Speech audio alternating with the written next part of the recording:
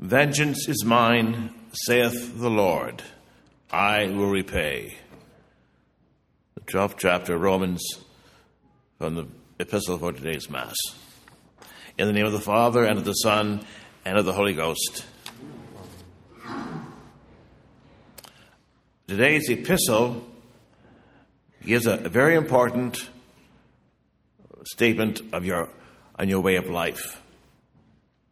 How to handle the negative things that happen to you as you traverse the road of life. The slings and arrows of outrageous fortune. We find it is only natural, for instance, to have the last word in an argument. We must have the last word. Or to be happy when the tables turned on you are turned on the people who turn on you.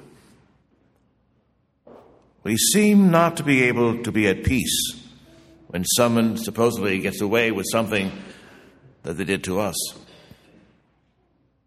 We want justice, swift and immediate, justice that we would approve of. Whether it's something done by a relative or a neighbor or someone you work with or an enemy, you have been hurt. And that person has to pay. In the days of the Old Testament, you could invoke the lex talionis, an eye for an eye and a tooth for a tooth, which simply redresses the wrong by exacting a similar punishment on the person who wronged you to begin with. Is that the answer? Dr. Martin Luther King said no. That an eye for an eye, a tooth for a tooth, leaves everyone blind. Is that really justice? Of course, we would sort of modify the policy of the eye for an eye, a tooth for a tooth, and have it read 2 eyes for an eye. Such a repayment is vengeance and leaves us wanting more. We never seem to be satisfied, do we? We want more. Is that not enough? Never enough. If you want to get back at someone for doing something against you, or what you perceive to be something against you, why employ something that contradicts who you are as a Christian? You forfeit the high ground and level yourself down to the state of the offender. In this morning's epistle, reading from Romans, St. Paul quotes from the book of Deuteronomy, which admonishes us, "Vengeance is mine, saith the Lord, I will repay." Now, that sounds good, but we're not content with this either, for we are the exception. St. Paul said, well, no, if St. Paul only knew my mother-in-law, if he only knew that embittered, egotistical co-worker of mine, if he only knew my annoying neighbor, if he only knew that bullying classmate, he would see things differently. We seem to be demanding justice, but we are not. What we really are demanding is revenge. And revenge is not justice. Evening the score is not justice. If a husband brutalizes his wife mercilessly, day after day, Would you think justice would be for her to shoot him? That's not justice. But she should do two things. The first is to forgive him from her heart. That's difficult, but it's true. The second thing is to call the police. There is no war between mercy and justice. A good many people have difficulty in forgiving someone because they misinterpret forgiveness as a sign of approval for the wrong done. If they could only see the truth, there would be no problem in the forgiving. A good example is St. John Paul II. On May 13th, 1980, he was shot by Muhammad Ali Ashkar in a failed attempt to assassinate him. The Pope almost died. And even though he didn't die, he suffered till the day of his death from all kinds of ailments as a result of the shot. As soon as he could, he forgave his would-be murderer from his hospital bed. In a broadcast message from his hospital room, he forgave him again. From the window in his Vatican apartment, he forgave him once more. He went to the prison where his would-be murderer was, and he prayed with him, embraced him, forgave him. But he did not ask the Italian government to release him. Ashkar spent 20 years in jail for that until he was released to go serve time for another crime he had done.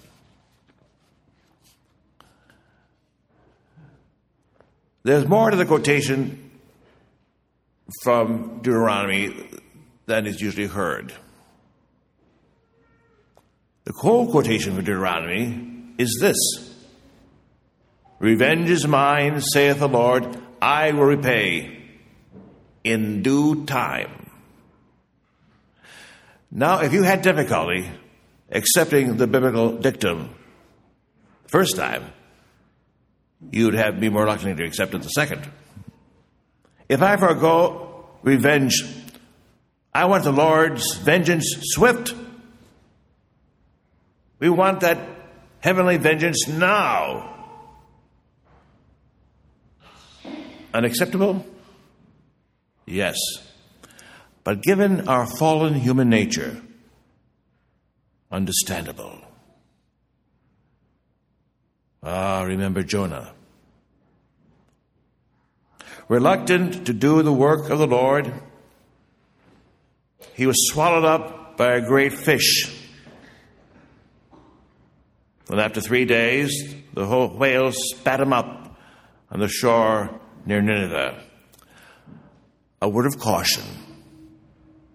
If any one of you should be asked by God, do something, and you don't want to, and you refuse, don't walk by any body of water.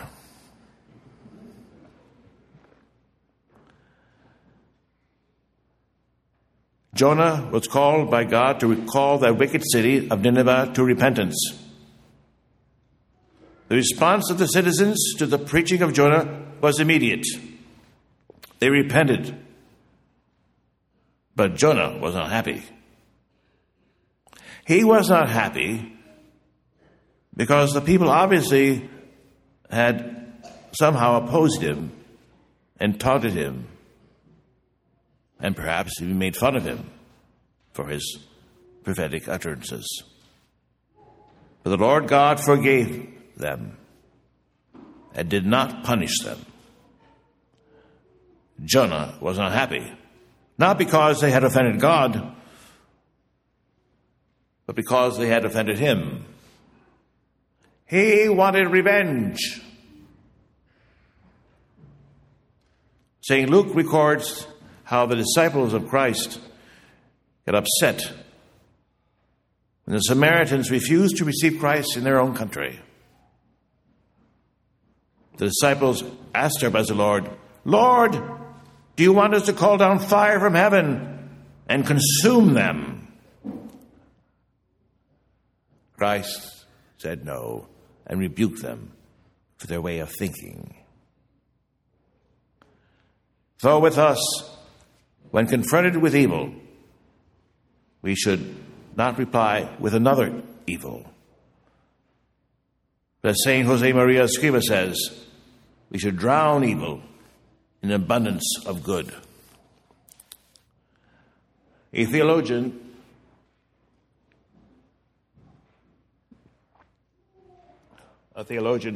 in the early church, Origen, said there are two ways of dealing with anyone who has offended you. The first is to simply let it pass. Let it go.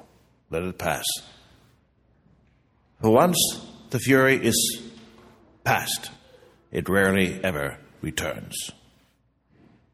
The second way is to just give it to God, to store up the wrath on the day of judgment, when God will deal with everyone according to their works. And God will punish the offender more severely than we could ever hope to. Leave it to God. Leave it to God to follow up any wrong that is done to you. And remember, God does not forget. Recall what St. Jerome said. He who avenges himself is not worthy of the vengeance of the Lord. Some years back, I had the fortune to meet Joseph Terraglia and invited him to speak at the parish I was pastor of, St. Lawrence. Joseph Terraglia was a Ukrainian mystic visionary who was imprisoned by the Soviet Union for 23 years.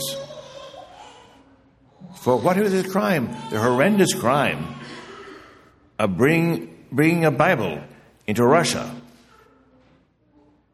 He was only 19. When he was released, he was 42. Released by the communists under pressure from President Ronald Reagan. Imprisoned, Terraglia was beaten, starved, and tortured. In the cold of the Siberian winter, he was put outside without sufficient clothing, and then they threw water on him. So in fact, at least once, his jaw was frozen shut. His jailer was an exceptionally cruel man who seemed to take delight in giving Terraglia pain. This guard thought up the torture of freezing Terraglia. All through these years of torture, Terraglia forgave his torturer and prayed for him. 23 years. After 23 years, the mercy of God overcame the guard. He converted, took instructions from Joseph Terraglia, became a Catholic, and he ended up in that prison.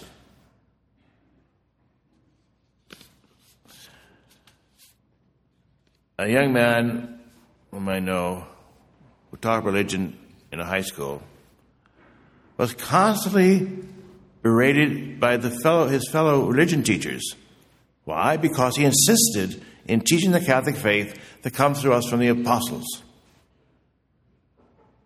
One day he was summoned to the principal's office. And the nun who kept him there waiting for over an hour then called him into the office. And she threw all sorts of insults and derogatory remarks at him. When she had finished what she was saying, she said, "I know what is wrong with you.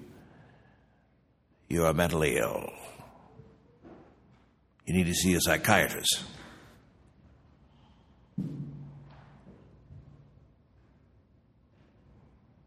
The young man did not answer her, did not argue with her, did not offer defense.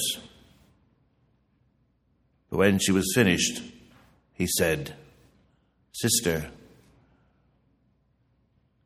despite what you have said, I still love you and I forgive you." The sister screamed and ran out of the office. Nothing is won through revenge. However, to overcome evil with good is true victory. For it is written in the Bible, in Proverbs 25, "If your enemy is hungry, give him food. If your enemy is thirsty, give him a drink of water. For so you will heap coals of fire upon his head, and the Lord will reward you." In the name of the Father, and of the Son, and of the Holy Ghost. Amen.